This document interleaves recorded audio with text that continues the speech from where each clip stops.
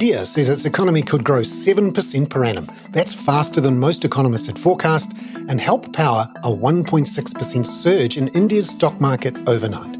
That's coming up in our 5 Things in 5 Minutes. And then in our deep dive interview, we hear from ANZ economist Bansi Madhavani about why regular exports from Asia outside China are expected to be slower than electronics exports. You contrast that with electronics demand, which we think is going to ride the artificial intelligence wave. So demand for applications on the back of AI, we think will unfold through 2024.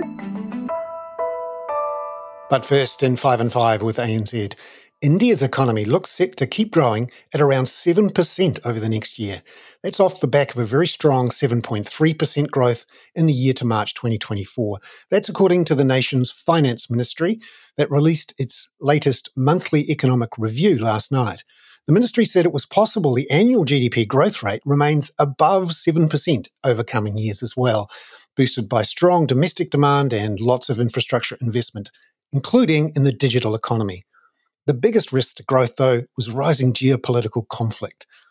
The report, which reviews the state of the Indian economy over the last 10 years, comes ahead of the Indian government's annual budget on the 1st of February, on Thursday, which will have a more fulsome set of forecasts attached to it. We'll have a deep dive interview on that tomorrow. Number 2.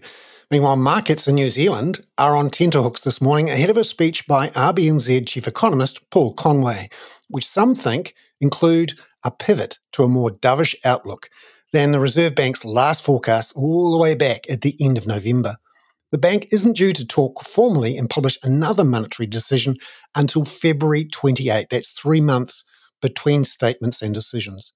That 3-month gap has also opened up a gap between the RBNZ's forecasts for the official cash rate and what the market thinks it will do with the OCR.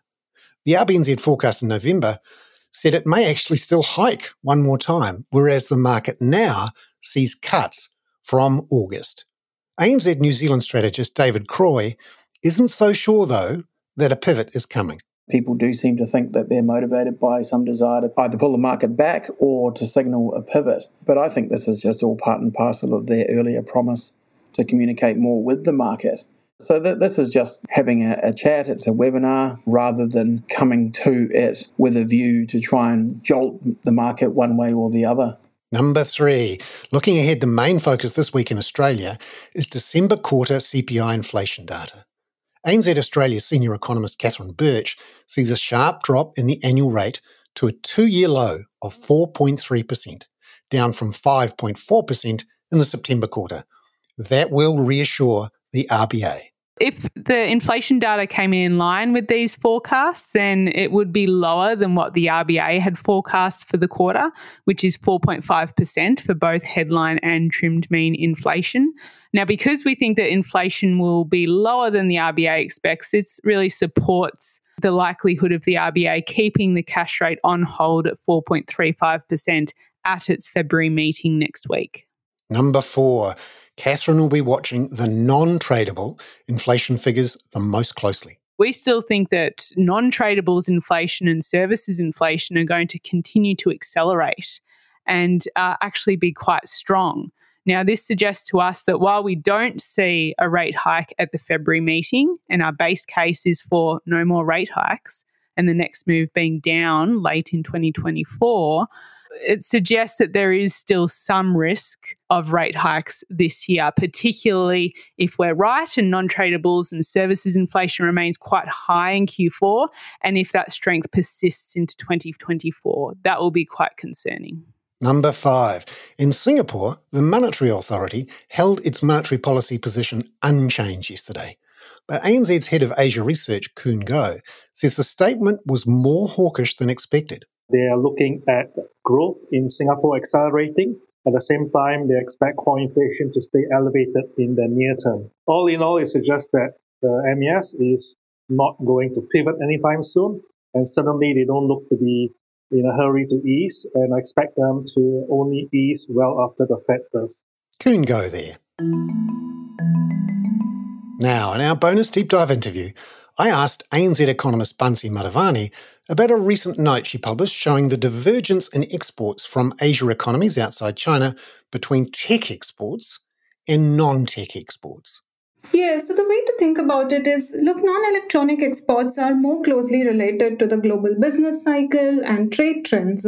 The World Trade Volume Indicator, which we're looking closely at, actually has been decelerating since early 2023 and is now into contraction territory. That doesn't come as a surprise actually, because a slowdown in world's major economies, be it the US, the Euro area, in many ways tells us that demand is likely to stay sluggish at best through 2024, which is why we think the non-electronics exports segment from Asia ex China, that segment is likely to grow at a very shallow pace. You contrast that with electronics demand, which we think is going to ride the artificial intelligence wave. So, demand for applications on the back of AI, we think, will unfold through 2024. Not only that, the demand for leading edge chips in general will get support from rising electronification of goods and high performance computing needs. The World Semiconductor Trade Statistics Body, which is an industrial body tracking developments in the sector across the globe, is forecasting a 13% rise in semiconductor sales this year versus a 9% drop last year. Now, semiconductor sales in Asia ex China's electronics exports are very closely related, and that gives us the confidence to say that electronics exports in the region are likely to outperform the non-electronic side of it. Just looking at one of the charts in your note, which shows that there also seems to have been a divergence between semiconductors and the global electronics PMI. What's going on there? Yeah, that's right. So actually, semiconductor sales have been increasing for 9 consecutive months since February last year. But in contrast to that, the S&P Global Electronics PMI stood at 47 in December. That is the latest reading that we have.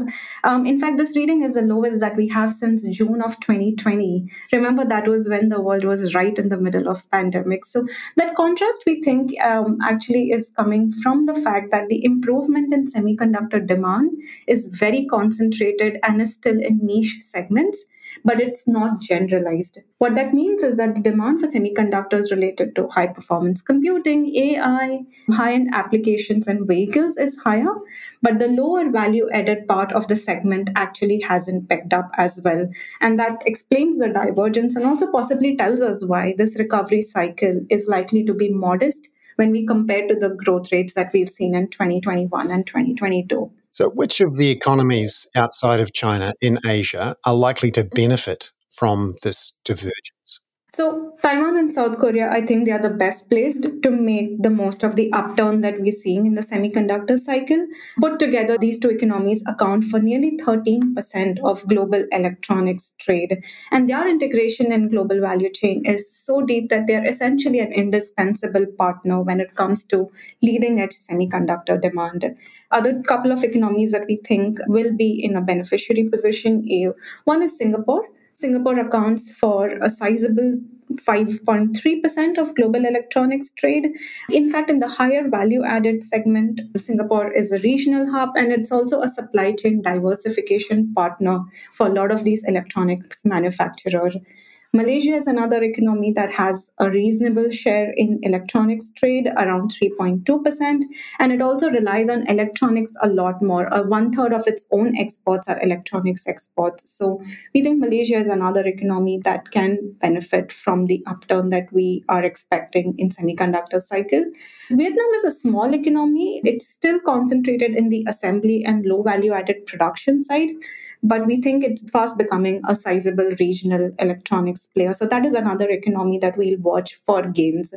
The two other economies that we think would probably lag in terms of taking benefit of this upturn are Thailand and the Philippines, because we think their concentration in assembly, testing, packaging limits the potential that their exports can get from the cycle. Mansi Madhavani there. I'm Bernard Hickey. That was 5 and 5 with ANZ for Tuesday, January the 30th. Catch you tomorrow with that closer look at India's budget due on Thursday night. This podcast contains general information only, not investment advice. You should obtain advice for your personal circumstances before making any investment decisions. Please view the podcast disclaimer available via your media player or email.